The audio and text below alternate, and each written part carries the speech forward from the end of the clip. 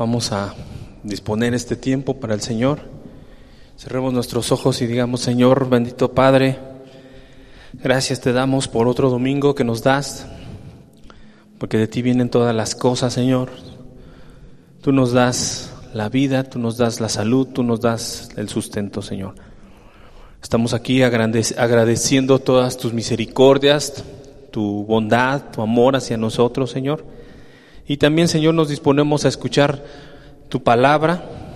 Queremos leer tu escritura, Señor, para que tú nos hables y nos digas, Señor, qué es lo que quieres de nosotros, porque sabemos que tú quieres moldear nuestros corazones, renovar nuestro entendimiento. Señor, que podamos cada día nuestros pensamientos ir haciéndolos como tú quieres que piensen, Señor, que podamos tener la mente de Cristo. Gracias te damos, Señor. Te pedimos por todos los hermanos y hermanas que estamos aquí, por los que no pudieron venir, por los que habrán de llegar, Señor. Que tú guardes su camino, guardes sus pasos, Señor. Gracias te damos, Jesús. A ti sea toda la gloria, la alabanza y el poder. Amén. Bueno, vamos a tomar nuestro lugar, hermanos, y vamos a continuar. Vamos hoy a continuar con la serie de la primera carta de Pedro. Vámonos al capítulo 3, versículo 14. Primera carta de Pedro, capítulo 3, versículo 14.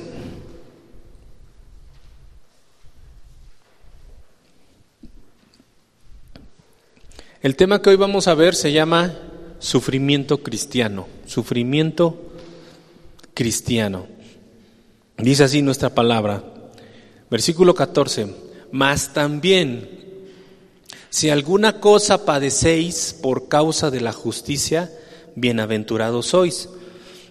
Por tanto, no os amedrentéis por temor de ellos, ni os conturbéis, sino santificar a Dios el Señor en vuestros corazones y estar siempre preparados para presentar defensa con mansedumbre y reverencia ante todo el que os demande razón de la esperanza que hay en vosotros, teniendo buena conciencia, para que en lo que murmuran de vosotros como de malhechores sean avergonzados los que calumnian vuestra buena conducta en Cristo.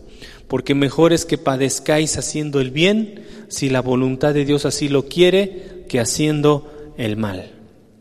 Y aquí nos quedamos, hermano. Entonces, aquí ya pasamos a un tema muy diferente del que estuvimos viendo hace una semana. Hace una semana estuvimos hablando de las conductas que como cristianos tenemos que desarrollar entre nosotros como un llamado a la unidad. Estuvimos viendo esa parte de las conductas de no devolver a nadie mal por mal y toda esa cuestión que estudiamos hace 8 días.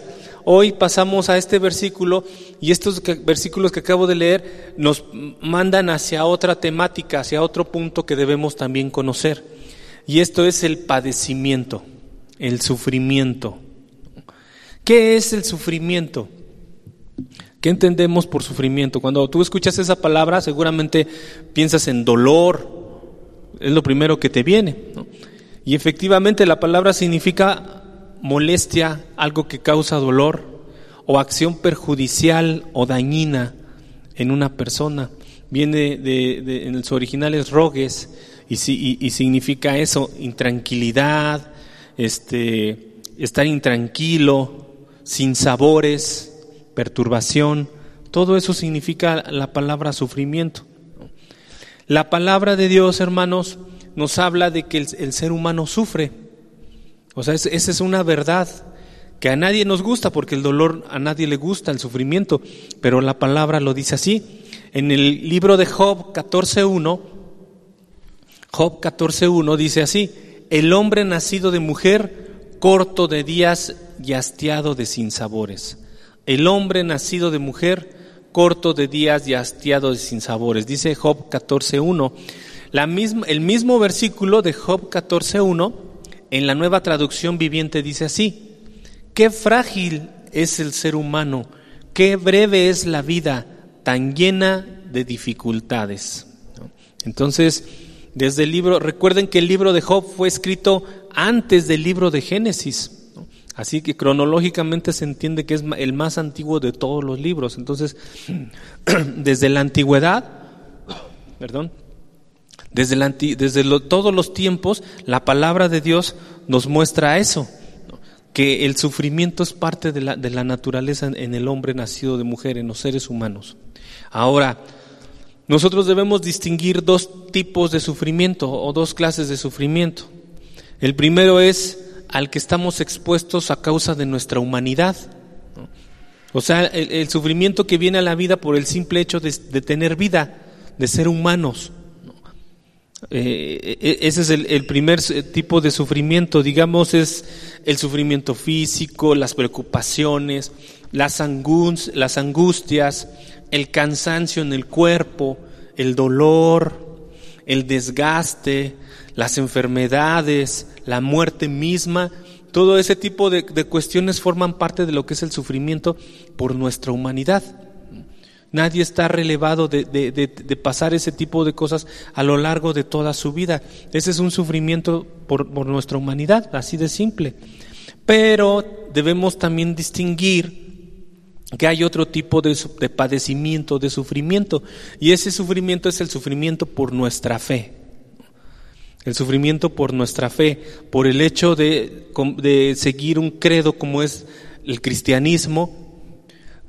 Por ejemplo, como lo es la persecución, y toda esta parte es parte también del sufrimiento por nuestra fe, ¿no? La debemos distinguir. El pueblo de Israel, como antecedente de la Iglesia, acuérdense que el pueblo judío es como nuestro antecedente en el Antiguo Testamento, también sufrió por causa de su fe. Ustedes lean el Antiguo Testamento y se van a dar cuenta que todos los pueblos de los alrededores del pueblo de Israel donde ellos estaban, pues generalmente tenían ese conflicto hacia ellos, ¿no? Se burlaban de ellos, los agredían, decían, ¿cómo es posible que no tengan un Dios que no pueden ver? No, su Dios es invisible, su Dios adoran al aire, adoran al espacio. ¿Por qué? ¿No?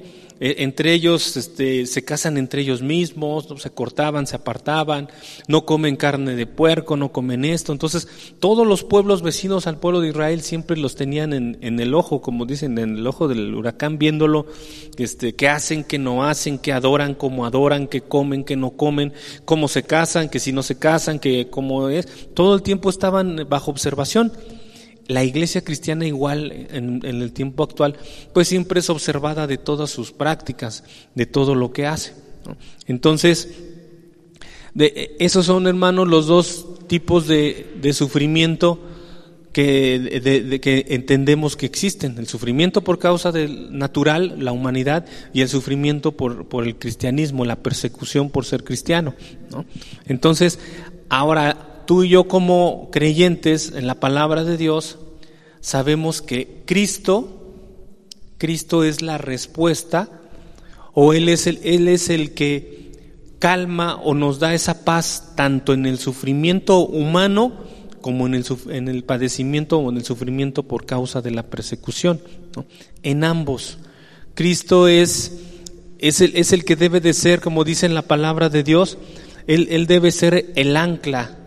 El ancla de todas nuestras cosas, de todo lo que somos. Cristo debe de ser el ancla, porque así, si tú perdieras algo terrenal, Cristo te sustenta, ¿no?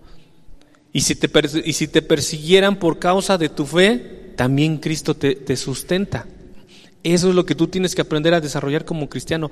Sea un sufrimiento humano o sea un sufrimiento por la causa del Evangelio, Cristo es la respuesta para ambas cosas. Por eso es que el cristiano siempre se debe de refugiar en Dios en todo tiempo, no solamente cuando estamos bien, que hay salud, que tenemos recursos y que podemos tener una vida, entre comillas, digamos, desahogada, ¿no? Que quizás puedes tener asegurado el pan de hoy, que tienes un trabajo, que tienes salud, que tienes un lugar donde vivir. A lo mejor te puedes olvidar de Dios cuando estás en esa circunstancia, ¿no? El cristiano en todo tiempo, en las buenas y en las malas, siempre tiene una relación con Dios, ¿no? Hay mucha gente que cuando está bien, pues se pone a leer su Biblia, ¿no? Y que cuando está mal la esconde. Y gente que al revés, gente que cuando está bien esconde la Biblia y cuando está mal es cuando la saca, ¿no? Entonces, no, el cristiano, tanto en una como en otra, en momentos de refrigerio como en momentos de sufrimiento, siempre tiene que estar cerca de Dios. Sea un sufrimiento por naturaleza, por lo normal, la humanidad, o por la persecución. Vamos a leer el Salmo 62. Salmo 62.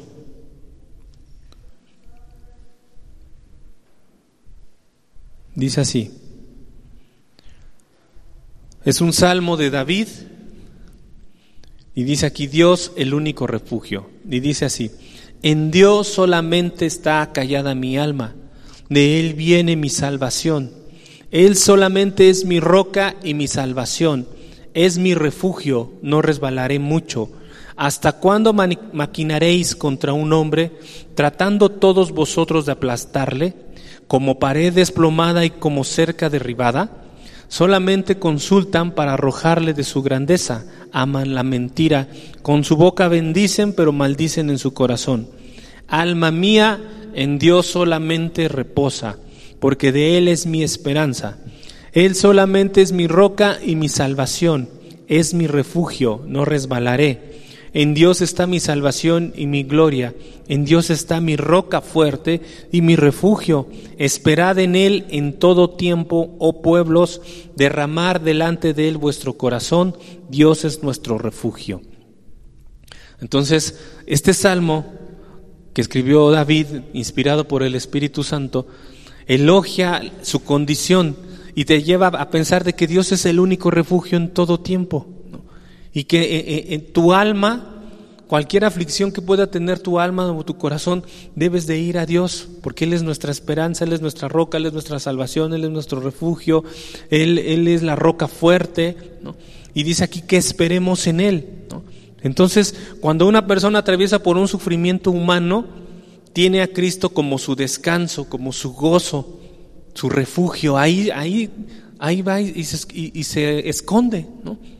Así como me viene a la mente como cuando los niños, no todos lo hacían, pero cuando los niños se machucaban o se pegaban o los regañaba su mamá por algo, pues hay muchos niños que buscan y se van a un refugio, ¿no?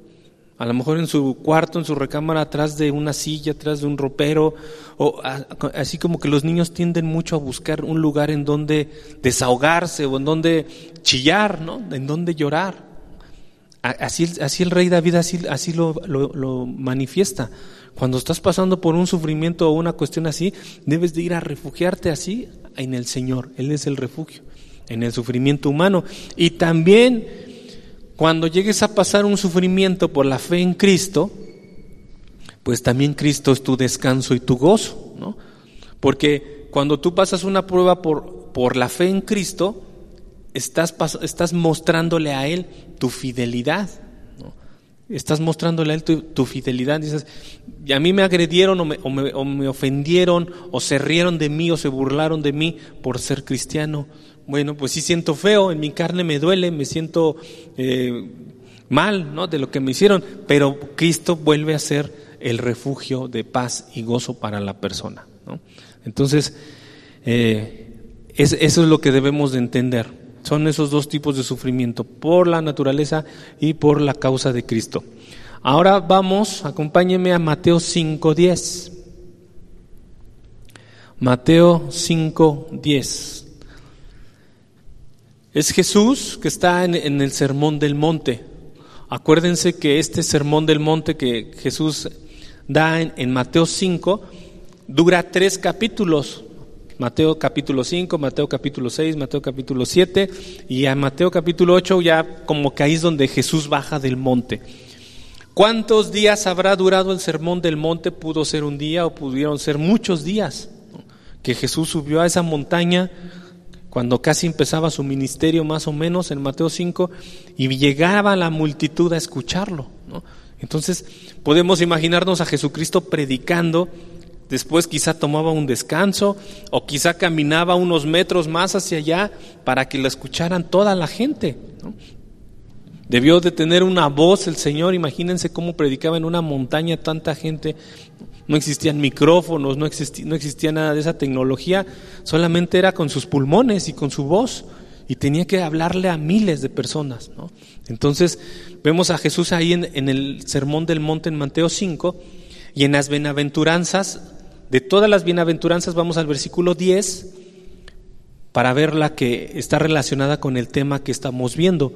Dice así: bienaventurados los que padecen persecución por causa de la justicia, porque de ellos es el reino de los cielos. Bienaventurados sois cuando por mi causa os vituperen y os persigan, y digan toda clase de mal contra vosotros, mintiendo. Gozaos y alegraos, porque vuestro galardón es grande en los cielos, porque así persiguieron a los profetas que fueron antes de vosotros. Entonces, hermano, aquí nos quedamos. Vemos que tú y yo como cristianos pues estamos llamados a vivir en un mundo lleno de perjuicios, de injusticias y sobre todo de una intolerancia constante hacia las cosas de Dios. Las ideas que tú y yo manejamos, las doctrinas que tú y yo tenemos, la forma de pensamiento, las costumbres que tú y yo vamos adoptando, pues siempre son tienen como consecuencia más bien como una persecución, ¿no? Claro que esa persecución pues tiene distintos niveles y matices, va de menos a más, ¿no? Ya la persecución en toda su severidad pues ya viene cuando son perseguidos a morir, ¿no? Cuando los persiguen para matarlos, como el Saulo persiguió a la iglesia, o cárcel, o ese tipo de persecución. Pero la persecución puede ir desde un nivel muy bajito, ¿no? Digámosle grado 1. Y ese grado 1 pues podría ser desde una burla hacia tu persona, o una indirecta, o un bullying, como decimos, ¿no? Entonces, eso es normal, es normal, porque acuérdense que el mundo en el que vivimos pues es un mundo lleno de intolerancia, ¿no? Parte de la naturaleza pecaminosa del hombre pues es el ser racista, ¿no? El hombre por naturaleza, en su naturaleza caída, hace distinción de la gente por color de piel, por ejemplo, ¿no? O sea, ahorita que se ha vuelto en Estados Unidos, nuevamente es un tema actual eso del racismo, porque ustedes saben que en Estados Unidos llegó mucha raza afro, ¿no? Que trajeron muchos esclavos de África hace algunos siglos y llegaron a Estados Unidos, pues se quedaron ahí y empezaron a colonizarse, ¿no? Pero también acuérdense que Estados Unidos está formado Estados Unidos son colonias, su origen de Estados Unidos son colonias. Llegaron los holandeses, llegaron los ingleses sobre todo, ¿no? Llegaron franceses, y de muchas partes de Europa llegaron a Estados Unidos. Muchos de ese porcentaje eran puritanos, o sea, gente cristiana que tenía conflictos en Europa y terminaron llegando a Estados Unidos. La población que había en Estados Unidos antes eran los grupos indígenas, así como aquí en México los aztecas, todos esos grupos. En el norte de América pues estaban los cherokees, los sioux y todos esos grupos indígenas. Llegaron los europeos y los fueron empujando hasta que los acabaron, ¿no? Entonces Estados Unidos es una amalgama de razas, ese país, y dentro de esa amalgama está la raza afro, o dicen discriminadamente negra, que llegó a vivir allá, ¿no? Y fueron siglos de una persecución o de una cuestión muy fea con esas personas, ¿no? No se podían sentar en el camión, tenían que ir parados, y si se sentaban y entraba un blanco, se tenían que parar para que se sentara el blanco. En los lugares tenían sus lugares reservados por allá. En las universidades, imposible que se metieran a una universidad un negrito a una universidad norteamericana. Y eso, hermanos, apenas se quitó. O sea, tú dices, eso me suena muy lejano. No. Apenas en los 1960, con el pastor cristiano, por cierto, Martin Luther King, él fue el que hizo una lucha social para que se reconocieran sus derechos, ¿no? Entonces, por eso es que ahorita están ya en cierta forma aceptados, pues ya hasta tuvieron un presidente, ¿no?, de raza negra, que fue Obama, hace el periodo pasado. Sin embargo, ahorita nuevamente comienza una persecución hacia esa persona por el color de su piel, ¿no? Entonces, eso es parte de la naturaleza caída en el hombre. Y así como son la raza afro, pues fueron los judíos durante un tiempo, todavía lo siguen siendo, o Por allá por Turquía también hay otros grupos que persiguen. Siempre los gitanos, que son esa gente rumana que andaba como por todos lados, pues también eran degradados. Y así, ¿no? A los mexicanos también.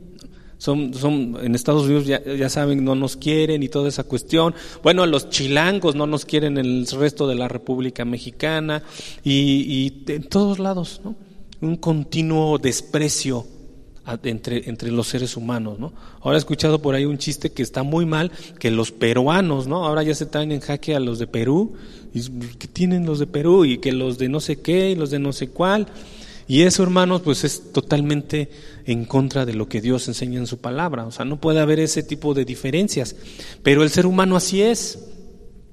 Así le gusta al ser humano marcar por color de piel, por opiniones políticas, por prácticas religiosas, por procedencia, por mil cosas, ¿no?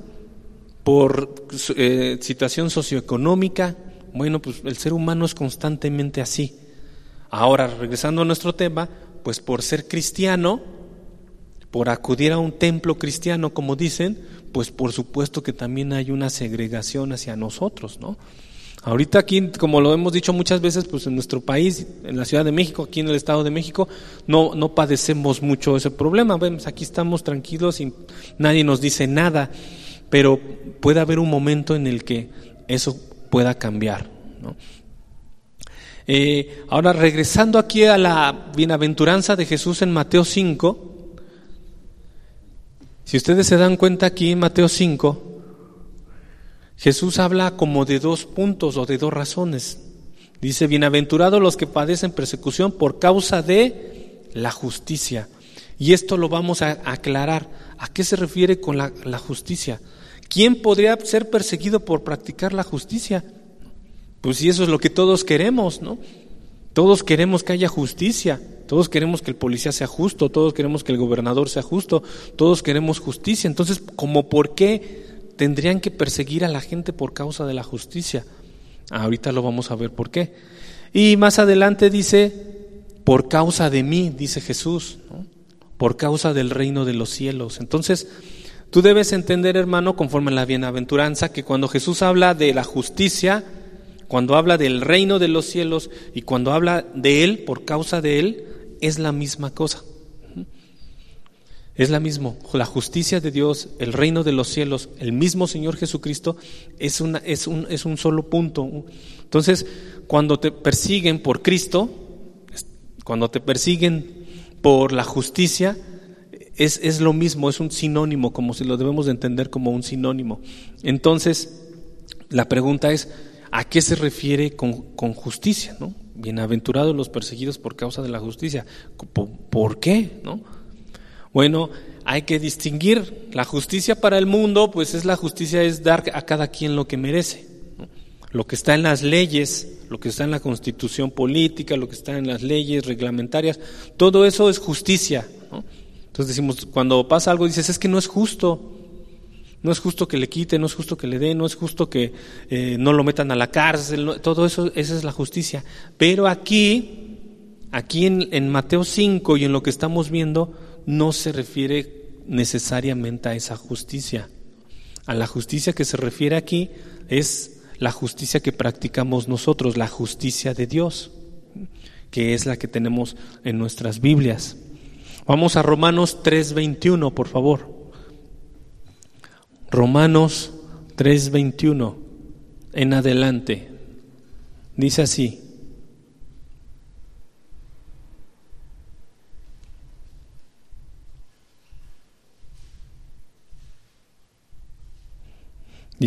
Romanos 3:21, pero ahora, aparte de la ley, se ha manifestado la justicia de Dios, testificada por la ley y por los profetas, la justicia de Dios por medio de la fe en Jesucristo para todos los que creen en Él. Voy a leer otra vez el 22. La justicia de Dios por medio de la fe en Jesucristo para todos los que creen en Él. Esa es la justicia, hermanos, a la que se refiere Mateo 5. La justicia de Dios. No está hablando de la justicia de los hombres, que es buena. Hasta el momento, pues en la mayoría las leyes están bien. ¿no? Pero ya va a haber algo, con el tiempo se va a ir deformando, pero es esa parte. Cuando estamos hablando de la justicia en Mateo 5, que te dice, bienaventurados los perseguidos por causa de la justicia, se refiere a esta justicia. ¿Cuál es esa justicia? La fe en Jesucristo para todos los que creen en Él. Porque creer en Jesús, tener la fe en Jesús, es algo que a los demás no les va a gustar. Es algo que a la gente le va a extrañar y no le va a parecer. Vamos ahí mismo, ahí al 22. La justicia de Dios por medio de la fe en Jesucristo para todos los que creen en Él, porque no hay diferencia, por cuanto todos pecaron y están destituidos de la gloria de Dios, siendo justificados gratuitamente por su gracia mediante la redención que es en Cristo Jesús. 25, dice ahí, quien Dios puso como propiciación por medio de la fe en su sangre para manifestar su justicia. Otra vez aparece ahí en el 25, otra vez aparece la palabra justicia y está relacionada ahí con el sacrificio de Jesús, con su sangre, por medio de la fe en la sangre de Jesús. Esa es la justicia de Dios, hermanos. Eso es lo que tú y yo debemos de entender, y por lo tanto el tener la fe en Jesucristo, en su sangre, en su sacrificio, de creer en su muerte, en su resurrección, eso forma en más bien marca en nosotros una forma de vida o una ética que tenemos que llevar. Esa doctrina que profesamos, eso que aprendemos de Jesús, de lo que pasó con Él, eso marca nuestras vidas. Eso debe de marcar lo que hacemos continuamente. Acompáñenme, por favor, vamos a otro versículo, a Efesios capítulo 4, versículo 1, Efesios 4:1, dice así. Acuérdense que aquí, esta carta a los Efesios, cuando Pablo la escribió, estaba en la cárcel. No estaba en su casa, no estaba en un sillón cómodo, no estaba de vacaciones, no estaba en nada. Pablo estaba en la cárcel, y imagínense cómo eran las cárceles de aquellos años, ¿no? Y dice Pablo en Efesios 4:1, yo pues, preso en el Señor, os ruego que andéis como es digno de la vocación con que fueron llamados. Que andéis como es digno de la vocación con que fueron llamados. ¿Qué es la vocación? ¿Qué es la vocación? ¿No? Pues en nuestro lenguaje la vocación es hacia donde te inclina tus habilidades, tus conocimientos o lo que te gusta, ¿no? Entonces, por decir un ejemplo, un médico o un doctor dice, yo tengo vocación de médico, dice la persona, y se pone a estudiar su carrera de medicina y termina y pone su consultorio y sabe medicina. Esa es su vocación, la medicina, ¿no? Entonces, ¿qué pasa si un día a las 3 de la mañana alguien se enferma y tú sabes que el de la esquina es doctor? Vas corriendo y le tocas, le dices, por favor ayúdeme porque mi familiar está enfermo, se siente muy mal. Conforme a la vocación, el doctor, ¿qué tendría que hacer? A cerrarle la puerta y decir, pues vaya a buscar a ver a quién. Pues no, porque se supone que si tiene la vocación de doctor, tendría, a pesar de su sueño y a pesar de lo que sea, e incluso, eso sería la verdadera vocación, e incluso aunque no tuviera para pagarle a esa persona su consulta, el doctor tendría que ir y ayudarle, ¿no? Hacer lo posible, que lo que pudiera hacer. Con la poca o mucha medicina que tuviera, con sus aparatos, tendría que ayudar a la persona que estuviera pasando esa necesidad, ¿no? ¿Por qué? Porque es su vocación del médico. Eso sería la integridad, sería congruente. Si el médico negara la ayuda, pues tú dirías, ay, ese doctor ni tiene vocación, ¿no? No, pues porque dejó morir a la persona, está bien enferma y no la atendió. Entonces, esa es la vocación. Aquí, regresamos a Efesios 4:1, cuando Pablo nos dice, anden o caminen conforme a la vocación. ¿Cuál es la vocación a la que tú y yo fuimos llamados por Dios? A ser parte del cuerpo de Cristo, a ser cristianos, cristianas, a ser santos, dice la palabra de Dios. Entonces, tu comportamiento y tu andar tiene que ser congruente con eso que tú fuiste llamado. El médico es congruente con su vocación, y así todas las profesiones. Nosotros como cristianos tenemos que ser congruentes en nuestro andar conforme a lo que fuimos llamados a hacer, ¿no? Y aquí en Efesios 4 es otro tema, pero si lo sigues escudriñando, dice en el versículo 2, humildad, mansedumbre, soportándonos con paciencia unos a otros en amor. Con este Efesios 4:2, este versículo nos dice ahí rápidamente características también, como las que vimos hace 8 días. No paguéis a nadie mal por mal, ¿no? Aquí en Efesios 4:2 igual. ¿Cómo camina el cristiano? ¿Cómo se comporta el cristiano? Con humildad, con mansedumbre, soportándonos y con paciencia en amor, ¿no? Se lee fácil, se dice fácil, pero vivirlo no es tan fácil, ¿no? Ser humilde, ser manso y sobre todo soportándonos. ¿Ustedes creen que sea fácil que nos sobrellevemos entre nosotros? La verdad es que no. Yo les preguntaba ayer a los hermanos en Sur, porque me toca los sábados predicar con los hermanos del Sur, ¿no? Y yo les decía, no me conteste nadie ni me hagan expresiones, ¿no? Aunque ni se ven porque todos traen sus cubrebocas, pero ¿te caen bien todos los hermanos de la iglesia? Les decía yo ayer. Te caen bien todos, así todos los que están a tu alrededor o los que alcanzas a ver o a conocer, ¿te caen bien? O algunos te caen mal, o gordos, como decimos, me cae gordo, ¿no? O alguien que a lo mejor te caía mal y cuando ya lo conociste ya te cayó bien, y a la inversa, alguien te caía bien y cuando ya lo conociste te cayó mal, ¿no? Pues yo creo que conociendo cómo es el ser humano y por lo que está escribiendo Pablo aquí, la verdad es que no. Alguien no te ha de caer muy bien forzosamente. De seguro que con alguien hay roces o alguna diferencia, por supuesto que la tiene que haber. ¿Por qué? Pues porque todos somos diferentes, todos tenemos costumbres diferentes, formas de pensar diferentes, contextos diferentes, ¿no?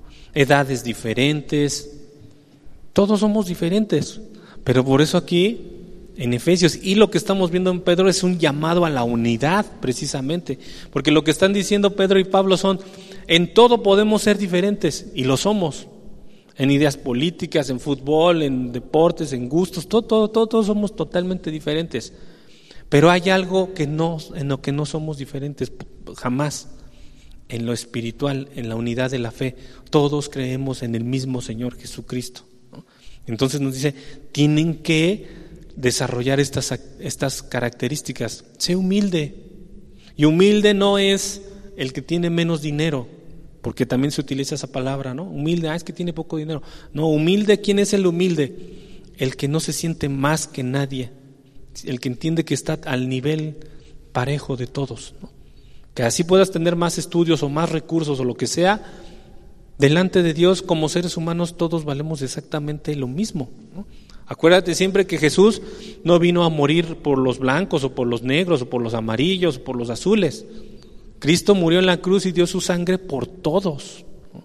No solo murió por hombres o por mujeres o por ricos o por pobres, no, murió por todos los que tuvieran la fe en Él. Y ahí entra todo el mundo. Entonces, un cristiano es humilde porque dice, nadie vale más que yo. Y siempre tiene, no estoy hablando de que sea depresivo y que tenga la autoestima baja, ¿no? Esas son otras cosas. Sino que no hay jactancia, no hay orgullo, no hay soberbia en su persona, ¿no? A nadie lo ve hacia abajo, ¿no? O sea, entiende que todos están al mismo nivel. Esa es una característica que nos dice Pedro y Pablo también aquí, ¿no? La mansedumbre, ¿qué es? La mansedumbre en el mundo, cuando dices es manso, entiendes como una persona débil, ¿no? Es que es bien mansito, ¿no? O sea, hasta como si fuera una persona tonta, ¿no? Así como que es una ofensa. Pero te vas a las bienaventuranzas en Mateo 5 y te dice bienaventurados los mansos. Entonces ser manso no es tan malo como el mundo lo cree. ¿Por qué? Porque el manso no es la persona débil. ¿Qué es el manso? El manso es la persona que tiene autocontrol en su persona, ¿no? Que no se desboca, así como un potro salvaje, como un animalito salvaje o silvestre que a la primera reacciona y patalea y brinca y grita y explota. Eso es lo contrario a la mansedumbre. El manso es el que se controla a sí mismo. O sea, que guarda su lengua, por ejemplo, y si guarda su lengua, sabe guardar todo su cuerpo, ¿no? Sabe guardar sus pies, su andar, sus manos, su boca. Entonces ese es el manso, no es como en el mundo, te repito, el mundo lo ve como algo malo, es un débil, es un tonto el manso, no, en la palabra el manso es el que se sujeta, ¿no?, a su espíritu, a su persona, porque su espíritu está sujeto a su vez a Dios, entonces se controla, es lo contrario del manso sería la ira, ¿no?, el ser explosivo. El ser una persona que reacciona, dicen coloquialmente, es de mecha corta, ¿no? ¿Por qué? Porque se prende rapidísimo, o sea, apenas le vas diciendo algo y ¡fum!, ya te contesta, ¿no? Eso es lo contrario de manso, la ira, el ser así. Entonces, eso es, hermano, es parte de la unidad que estamos viendo. Y luego dice ahí en Efesios 4:2, soportándonos.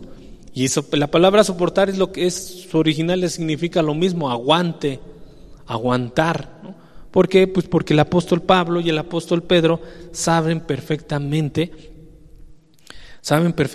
que tenemos que soportarnos entre nosotros, ¿no? Y tenemos que hacerlo. No solamente en la iglesia donde Dios nos puso aquí, sino en nuestras casas, ¿no? Imagínate si no soportáramos con los que tenemos en nuestra casa, y pues desgraciadamente cuando no está Dios, pues pasa mucho eso. Pues no puedes, si tú eres papá y te enojas con tu hijo, no puedes decir, ya me enojé, ya no te quiero como hijo, ya vete, ¿no? Bueno, sí pasa, te repito, pero me refiero a que no puedes estar, si no aprendes a soportar, a ser humilde y mansedumbre, como dice aquí, pues nos estaríamos moviendo todo el tiempo, ¿no? O sea, si no aprendes a soportar aquí, por ejemplo, en la iglesia, pues el otro domingo me voy a otra iglesia, y allá, como no voy a saber soportar, pues el 15 días me voy a otra iglesia, y como no voy a saber soportar, pues en un mes ya voy a estar en otra. O sea, nunca habría madurez en la persona, ¿no?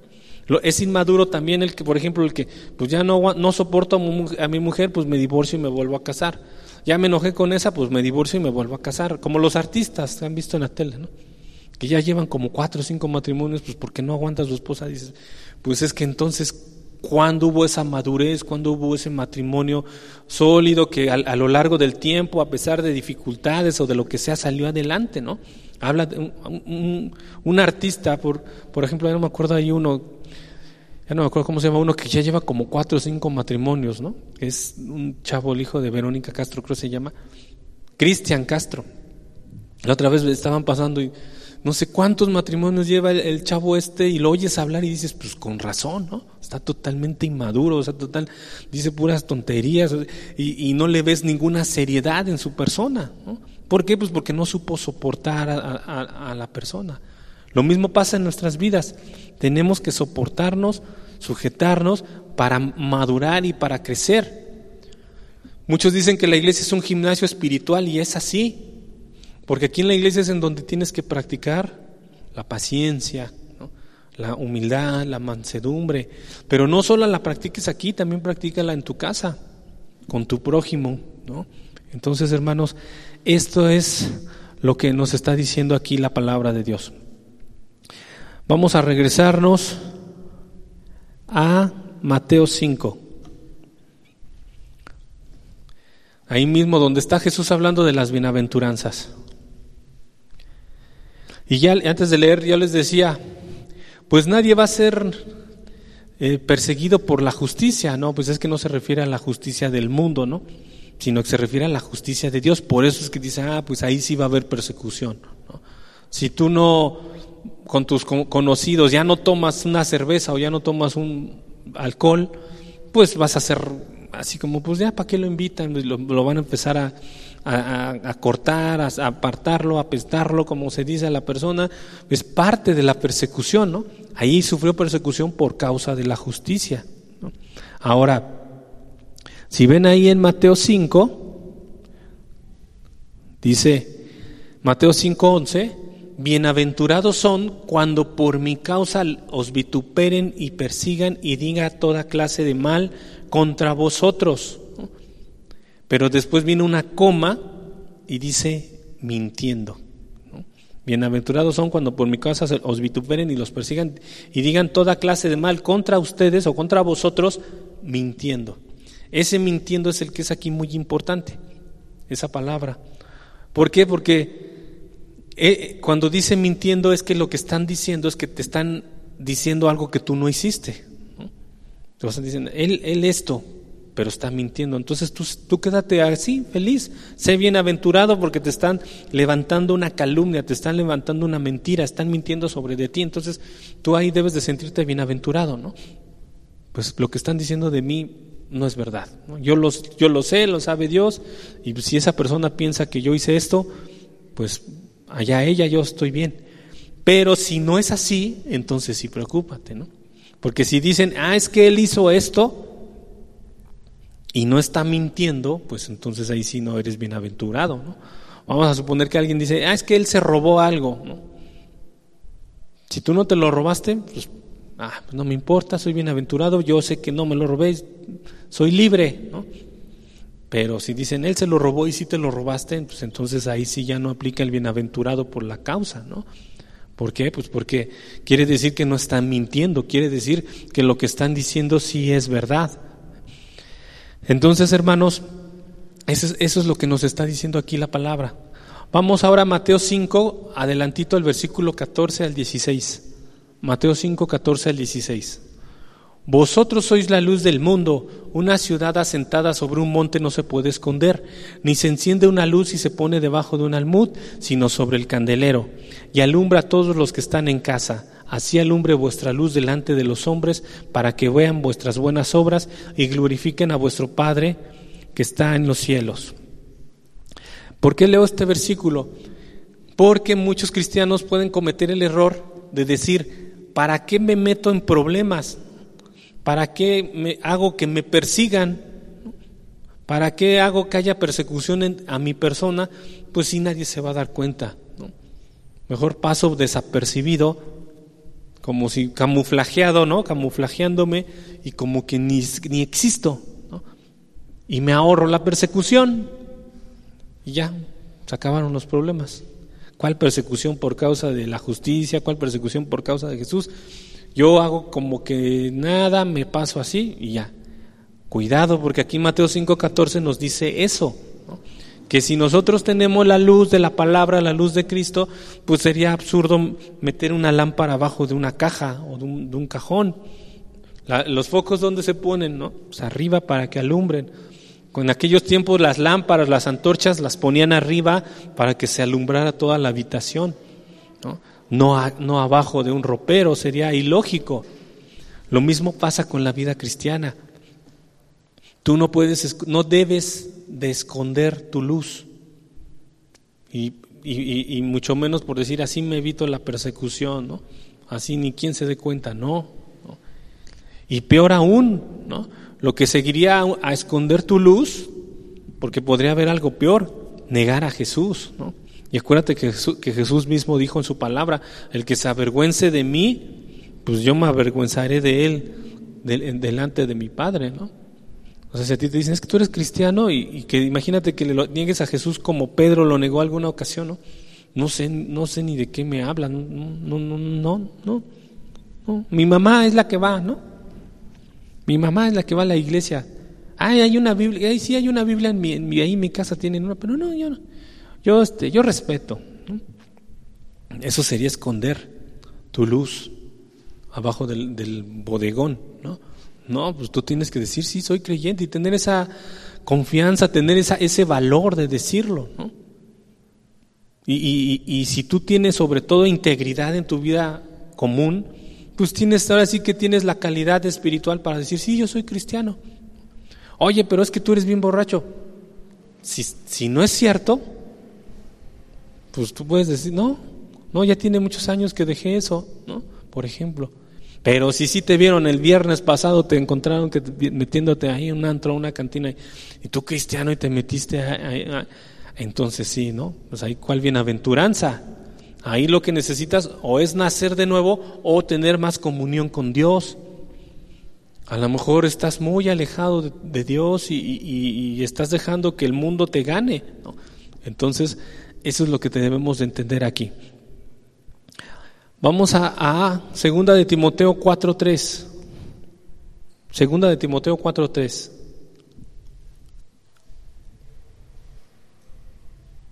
Dice así: porque vendrá tiempo cuando no sufrirán la sana doctrina, sino que teniendo comezón de oír, se amontonarán maestros conforme a sus propias concupiscencias y apartarán de la verdad el oído y se volverán a las fábulas, ¿no? Aquí Pablo le está diciendo a Timoteo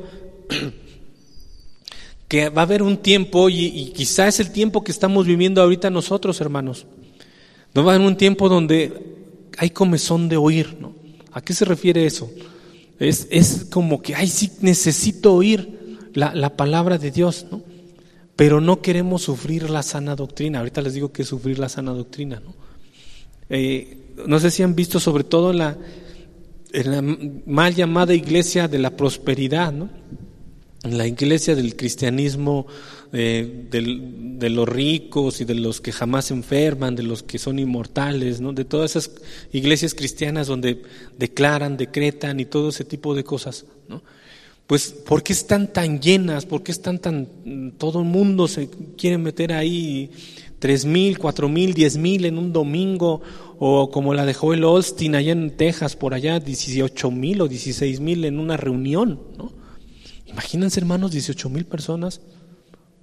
O sea, cuantísimos. Dice, si todos esos fueran cristianos, bueno, ya esto ya sería el Edén, ya sería otra vez el país. Porque hay comezón de oír. Porque hay una parte en el ser humano que quiere satisfacer ese cargo de conciencia, ¿no? Pero, como lo dice aquí Timoteo, pero pues nada más se amontonan y quieren oír cosas para sus concupiscencias, ¿no? Si yo les dijera ahorita, vamos a ungir sus carteras y mañana van a tener $10,000 ahí, pues ahorita todos ungiríamos nuestras carteras. Eso es conforme a nuestras concupiscencias, ¿no? Pues yo sí quiero más dinero, ¿no? Entonces, se apartarán dice ahí, apartarán la verdad del oído y se volverán a las fábulas, ¿no?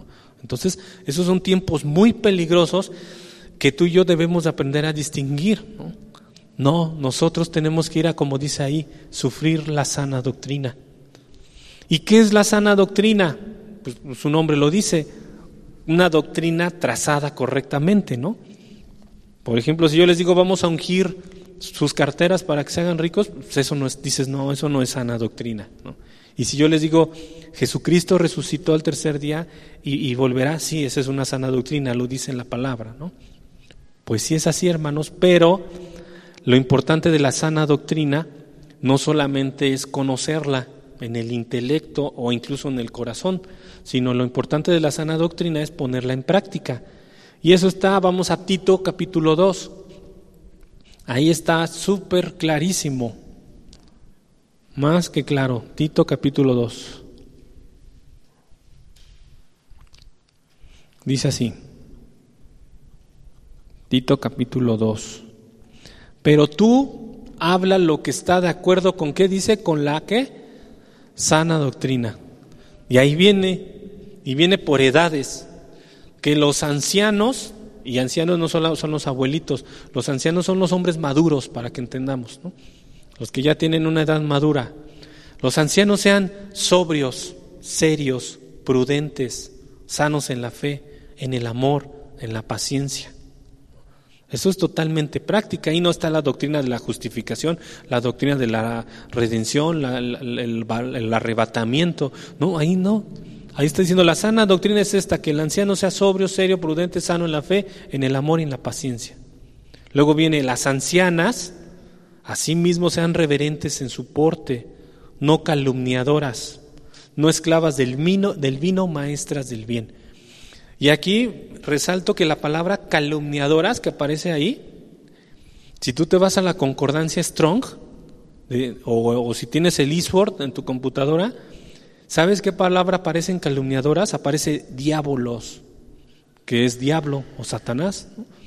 O sea que esa es la palabra que viene ahí, calumniadora, viene del original diabolos, Satanás, ¿no? Entonces dice, no calumniadoras, no esclavas del vino, maestras del bien. Y luego vienen otras características para las mujeres, las ancianas, que te repito, no son las abuelitas nada más, son las mujeres ya maduras, que enseñen a las mujeres jóvenes a amar a sus maridos y a sus hijos, a ser prudentes, castas, cuidadosas de su casa, buenas, sujetas a sus maridos, para que la palabra de Dios no sea blasfemada.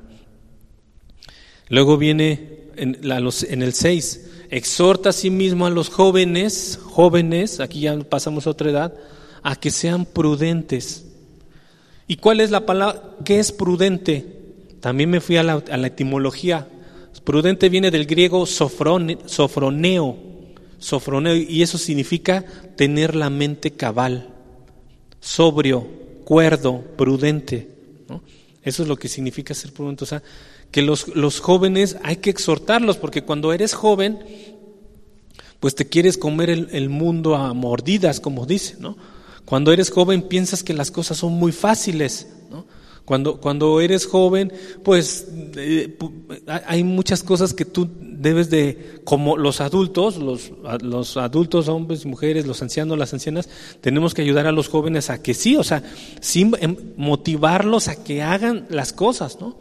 Si quieren estudiar, adelante; si quieren emprender esto, adelante; si quieren trabajar en esto, sí los debemos de llevar a eso, deben de ser productivos, debemos llevarlos a que sean autosuficientes. Pero al mismo tiempo en la juventud, pues es cuando somos soñadores, ¿no? Entonces, así como que espérate, sí, pero la mente cabal, ¿no? Sobrio. Es que se enamoran y ya se quieren casar al otro día, ¿no? No, espérate, si es normal que sientas amor, pues Dios nos diseñó con emociones, es normal que te enamores de esa niña, que te guste, sí, que la ves hasta en la sopa, es normal que estés enamorado, pero espérate, sé cabal, sé sobrio, no te puedes casar con ella, ni siquiera te puedes mantener tú mismo, ¿no?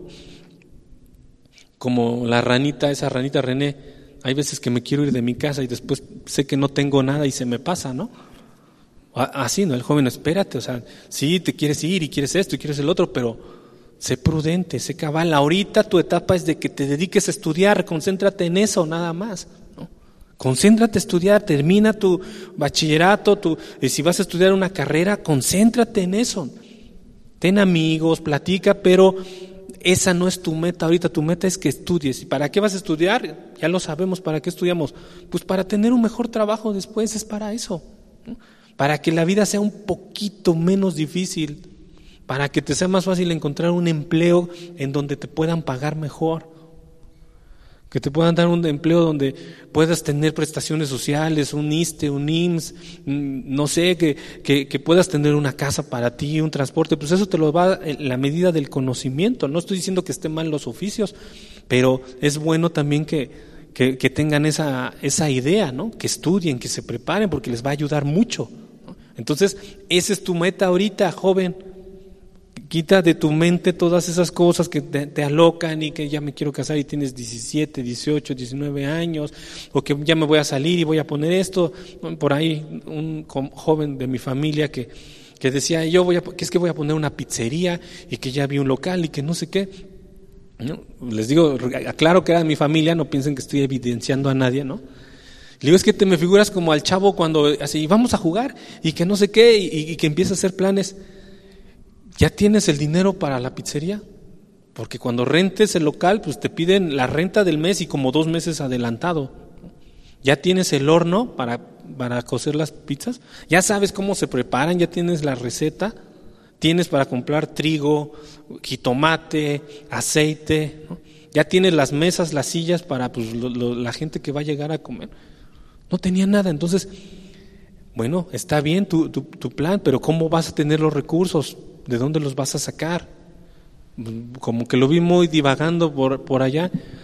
Pues mejor termina de estudiar primero, ¿no? Mejor, ¿por qué no lo que ya estás estudiando avanzas, terminas? Y después, ¿por qué no? ¿Emprendes un negocio? Pues sí, pero ya con una mente cabal, sobria, con cordura, ¿no? Entonces, hermanos, eso es parte de la sana doctrina, ¿no? Para que veas cómo la palabra de Dios nos lleva hasta ese tipo de cosas. Volvemos a Tito 2.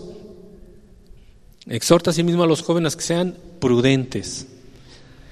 Y después dice, presentándote tú en todo como ejemplo de buenas obras, en la enseñanza, mostrando integridad, seriedad, palabra sana, irreprochable, de modo que el adversario se avergüence y no tenga nada malo que decir de vosotros. Estos versículos 7 y 8 encaja perfectamente con Mateo 5, donde Jesús dice que digan toda clase de males contra ustedes mintiendo, ¿no? Aquí es el contrario, Tito 2:7. O sea, que tu forma de vida sea irreprochable, de tal manera que digan, ese señor es un borracho. Y todo el mundo diga, ¿borracho? Por decir un ejemplo, ¿no? Pero yo jamás he visto que ese señor ande, nunca lo he visto que alcoholice. No, pues yo lo he visto con su esposa, que siempre anda con su esposa y sus hijos. Nunca lo he visto alcoholizado, ¿no? ¿De dónde sacan estas personas que es alcohólico? ¿No? Entonces, de esta forma se avergüenza a la persona que te está queriendo tachar de algo, ¿no? Eso es la sana doctrina, hermanos. Y versículo 9 y 10, vamos ahí, Tito 2, 9 y 10. Exhorta a los siervos a que se sujeten a sus amos, que agraden en todo, que no sean, ¿qué dice ahí? Respondones, no defraudando, sino mostrándose fieles en todo, para que en todo adornen la doctrina de Dios, nuestro Salvador. Aquí el 9 y el 10, pues está hablando de todos los que estamos bajo una autoridad en el trabajo, ¿no? Todos los que tienen un jefe o una jefa, o un director, un gerente, o lo que sea, ¿no? Es más, a lo mejor trabajas por tu cuenta, pues también tienes un jefe, es el que te contrata, ¿no? Si manejas un taxi, en el momento que se sube un pasaje a tu taxi, pues el que va ahí es tu patrón en ese momento, es tu jefe.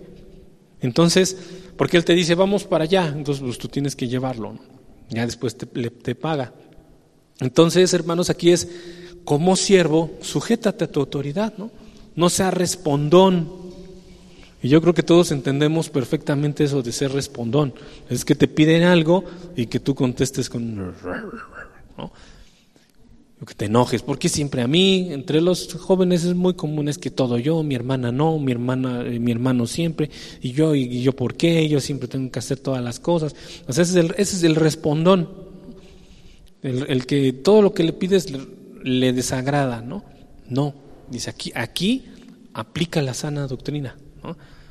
Ahora, claro que si te piden, por eso está ahí en el versículo 10, dice no defraudando, ¿no?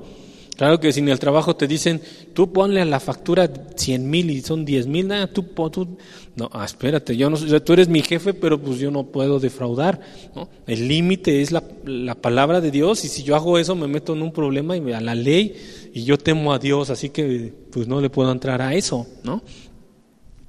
No puedes decir, pues es que me obligaron, ¿no? Me obligaron, y pues es que yo no quería, pero recibí 100,000 millones de pesos, pero pues a mí me obligaron, ¿no? Como por ahí anda pasando. Pues no puede haber eso, ¿no? Vamos a terminar ahí ya, es que ya que estamos en este capítulo de Tito 2, versículo 11 y 12. Porque la gracia de Dios se ha manifestado para salvación a todos los hombres. Versículo 12, enseñándonos que renunciando a la impiedad y a los deseos mundanos, vivamos en este siglo, subraya eso, vivamos en este siglo sobria, justa y piadosamente, guardando la esperanza bienaventurada y la manifestación gloriosa de nuestro gran Dios y Salvador, Jesucristo. Eso, hermanos, eso que acabo de leer, desde vivamos hasta Salvador Jesucristo, esa es la justicia de Dios. Eso es lo que dijo Jesús en Mateo 5, bienaventurados si sois perseguidos por causa de la justicia. ¿Cuál es eso?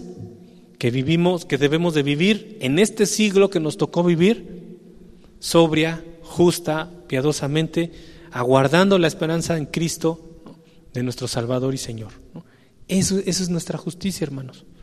Entonces, obviamente, pues que eso va a chocar de tajo contra la sociedad en general en la que nos encontramos, ¿no? Ayer escuchaba en las noticias que, por ejemplo, el candidato a la presidencia de Estados Unidos, Biden, dicen unos, por ejemplo, dicen que dentro de ¿no? Ya ves, como están en campaña, pues cuando es la campaña es una guerra, ¿no? De dimes y diretes fea. Pero dicen que este hombre Biden está dentro de sus planes, está el que la Biblia sea considerada un libro discriminatorio, ¿no? O sea, este hombre, pues, y contrario a Trump, que aunque es un señor horrible y todo el mundo lo odia y no lo quiere, pues se supone, ¿no? Yo también no lo conocemos, pero al ser republicano se entiende que es de la postura cristiana, ¿no? Que es hasta ora y ora a Dios y va a las iglesias cristianas y su Biblia y todo, ¿no? Aunque dices, bueno, pero pues qué bueno que sea cristiano, pero ¿por qué tanto odio a los mexicanos, no? Eso ya es racismo, eso no es cristiano, ¿no? Entonces hay muchos negros y blancos ahí, ¿no? Pero sí se entiende que este candidato Biden quiere tachar a la Biblia de un libro discriminatorio. ¿Por qué? Porque la Biblia no condena a la raza negra, no condena a los ricos ni a los pobres, ¿no? Pero sí condena el pecado, y ese es el problema de todo. El homosexualismo es un pecado, entonces la Biblia lo condena. El matrimonio, o mal dicho matrimonio, más bien la unión homosexual, pues que creen que la Biblia dice que es un pecado, ¿no? No es que sea discriminatorio, es que la Biblia no lo discrimina, la Biblia lo ve como un pecado y eso es lo que choca con la sociedad. Entonces ahorita dicen, pues es que este libro discrimina. No, bueno, tú y yo lo entendemos que no, pero ese va a ser la corriente de pensamiento de los próximos años que vamos a ir viendo, ¿no? Pues es que los cristianos son unos racistas, no son racistas, porque discriminan al homosexualismo, discriminan es que no es que nosotros, es que es así, Dios así lo establece. ¿Y Él por qué? Pues porque Él es el creador y el Señor de todas las cosas. Él tiene toda la autoridad de decir que sí está bien y que está mal, porque Él es Dios, ¿no? Entonces, esos son los tiempos que nos vamos a enfrentar y nuestros hijos y nuestros nietos son lo que van a padecer. Entonces, yo pienso que esto de la persecución por causa de la justicia le va a tocar muy fuerte a las generaciones que vienen. Porque todavía de que yo recuerde de mis años para atrás, pues todavía el homosexualismo estaba mal, estaba visto como algo incorrecto, ¿no? El matrimonio homosexual, pues ni qué pensarlo, ¿no? Ni por aquí, cuando yo tenía 10, 15 años, pues esos temas ni siquiera se pensaban, ¿no? La pedofilia estaba catalogada como un trastorno mental del individuo, estaba en el catálogo de enfermedades psiquiátricas de la mente, ¿no? Hoy están sacando todas esas eso que sea considerado pecado en lo espiritual y trastornos de la mente los están sacando y los están poniendo en derechos humanos y lo están poniendo en preferencias, ¿no? Y entonces, hermanos, ahí es donde se nos va a venir a nosotros los cristianos la persecución por causa de la justicia. Por eso les digo, nuestros hijos, los más jóvenes y nuestros nietos y bisnietos, ellos se van a enfrentar verdaderamente a esa lucha por causa de la justicia, ¿no? Por eso tenemos que darles la palabra de Dios, fincarles bien la palabra, los principios que están aquí, ¿no? ¿Por qué? Porque como dice ahí, es mejor obedecer a Dios que al hombre, ¿no? Siempre debemos tener en cuenta que hay una vida eterna allá con el Señor. Y pues de que aquí va a haber muchas cosas, pero nuestra mente debe estar puesta en Jesús. Vamos a terminar con Mateo 5:6.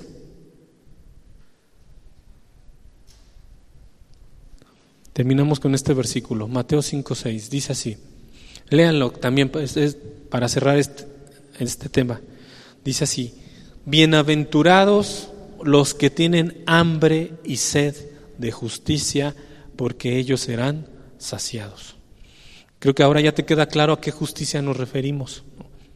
Tú debes de tener ese anhelo y ese afán por hacer la voluntad de Dios.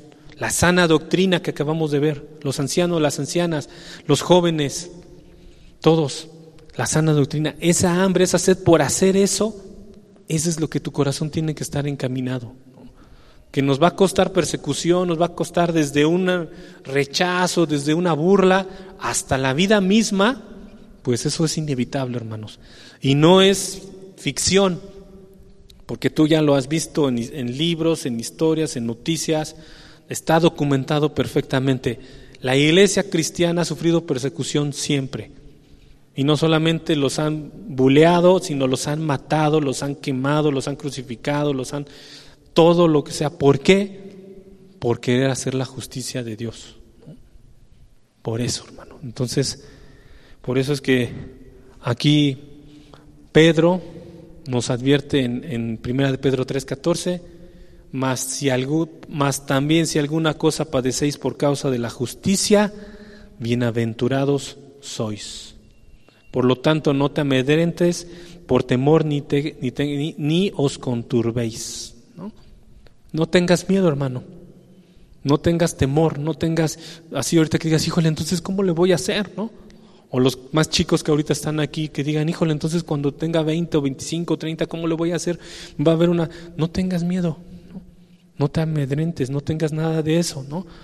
Al contrario, dice, piensa que eres bienaventurado porque Dios te llamó, tienes esa vocación, ¿no?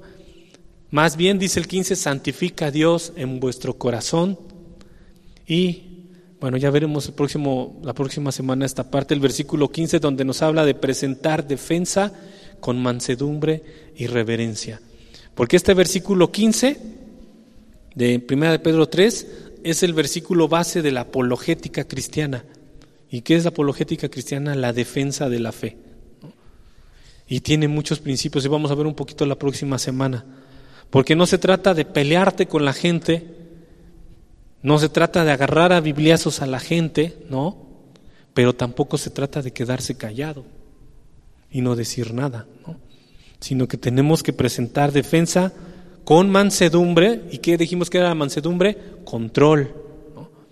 No vas a tener, no, Jesús sí vive, y no, no.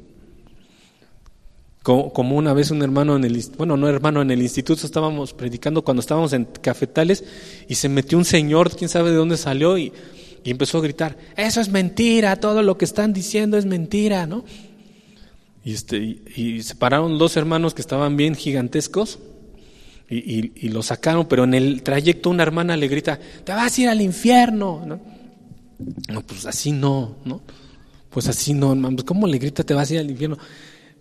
Lo que hizo estuvo mal, sí, pero tenemos que ser mansos, o sea, controlarnos. Y pues quizá los hermanos que lo sacaron hablaron con él. Le dijeron, es que no puede tener ese tipo de comportamientos, puede entrar y oír, pero con orden, ¿no? Puede sentarse y escuchar, y si tiene dudas o algo, pasa al final con el maestro y le atiende sus dudas, pero pues no puede ponerse a gritar en la clase ahí como loco, ¿no? Pero tampoco se trata de irse al otro extremo, de condenarlo y te vas a ir al infierno. Y pues tampoco, hermana, guarde silencio, por favor, porque así cuando se va a volver a acercar ese señor, ¿no? ¿Y tú qué sabes si Dios lo tiene predestinado para vida eterna a él? Nosotros no somos los jueces, el juez es Dios, ¿no? Entonces, hermanos, esto es en el versículo 15, pero nos vamos a quedar aquí en el 14 nada más. Cuando venga esa persecución, bienaventurado eres. No te amedrentes, no tengas temor, no tambalees. Vamos a orar, cierra tu Biblia, tu cuaderno. Vamos a orar al Señor y vamos a despedirnos con una alabanza.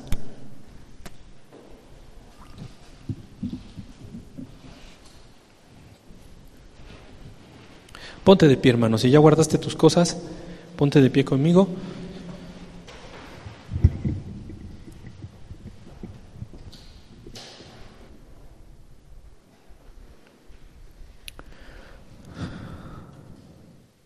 Y vamos a orar.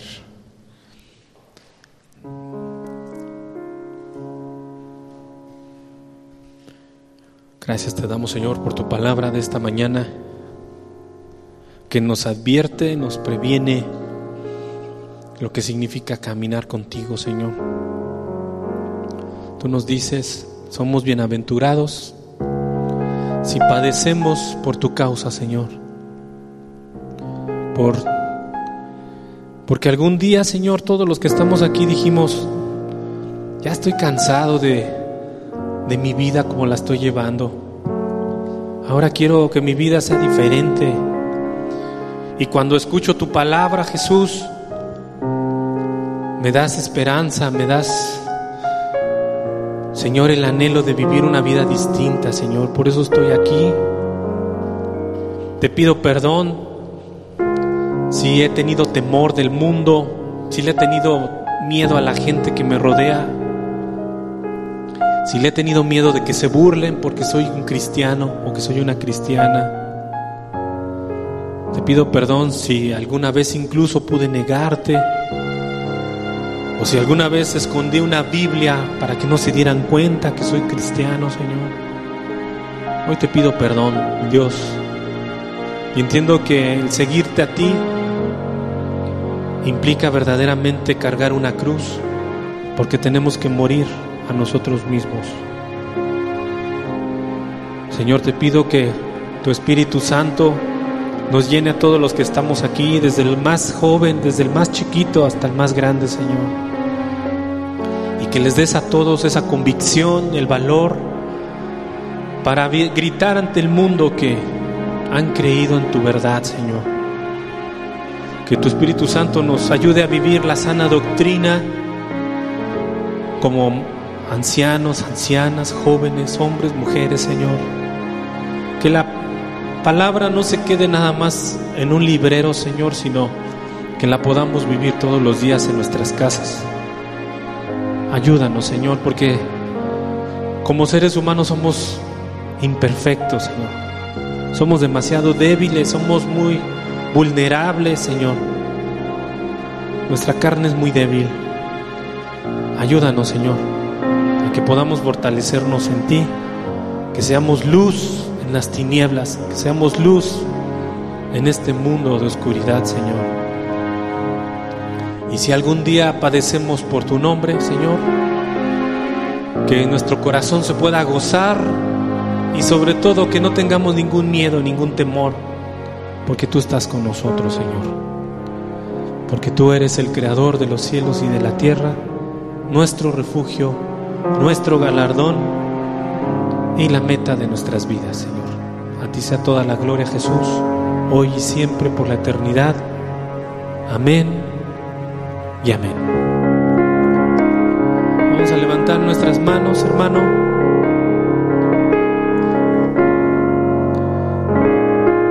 Vamos a cantar y a decirle al Señor: yo alzaré mis ojos a los montes, ¿de dónde vendrá mi socorro? Yo alzaré mis ojos a los montes, ¿de dónde vendrá mi ayuda? Solo de ti.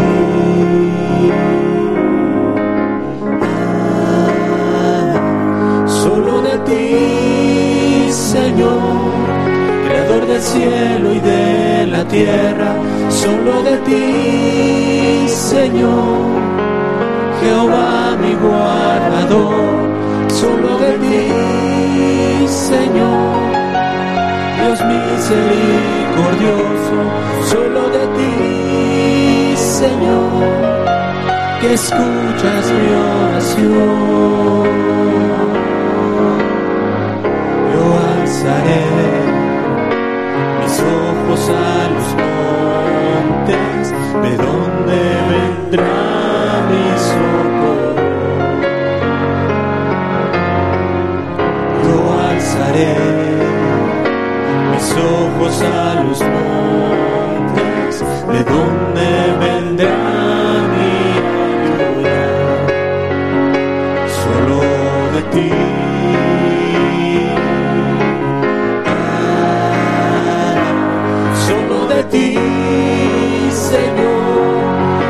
Del cielo y de la tierra, solo de ti, Señor, Jehová mi guardador.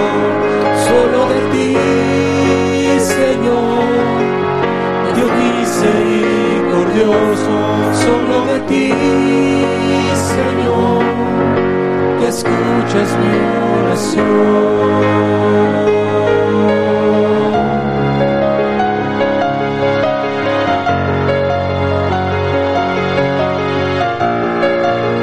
Tememos, Señor, porque tú estás con cada uno de nosotros.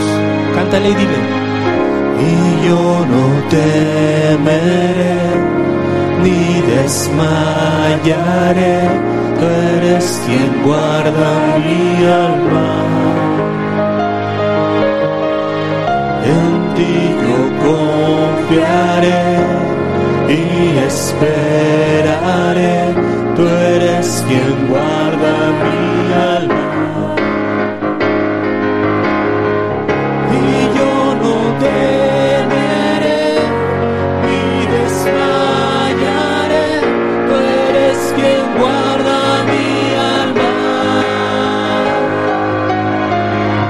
En ti yo confiaré y esperaré, tú eres quien guarda mi alma.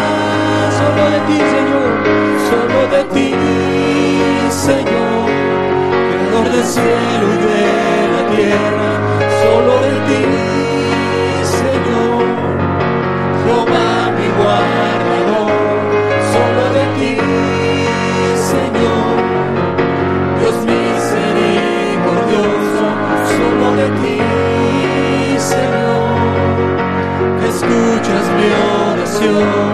Solo de ti, Señor, Creador del cielo y de la tierra. Solo de ti, Señor, Jehová mi guardador. Solo de ti, Señor, Dios misericordioso. Solo de ti, Señor, escuchas mi oración. Y yo no temeré ni desmayaré, tú eres quien guarda mi alma.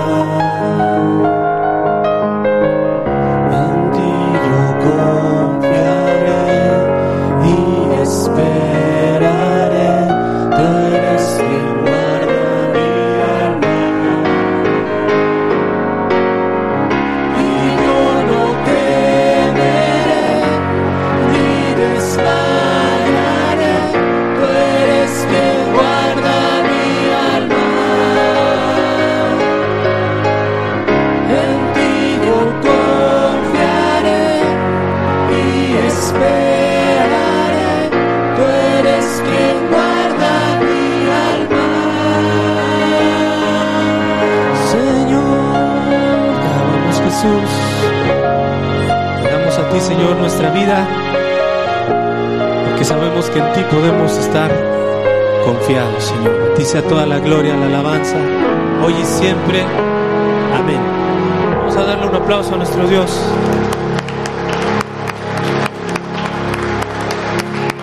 Dios les bendiga, hermanos.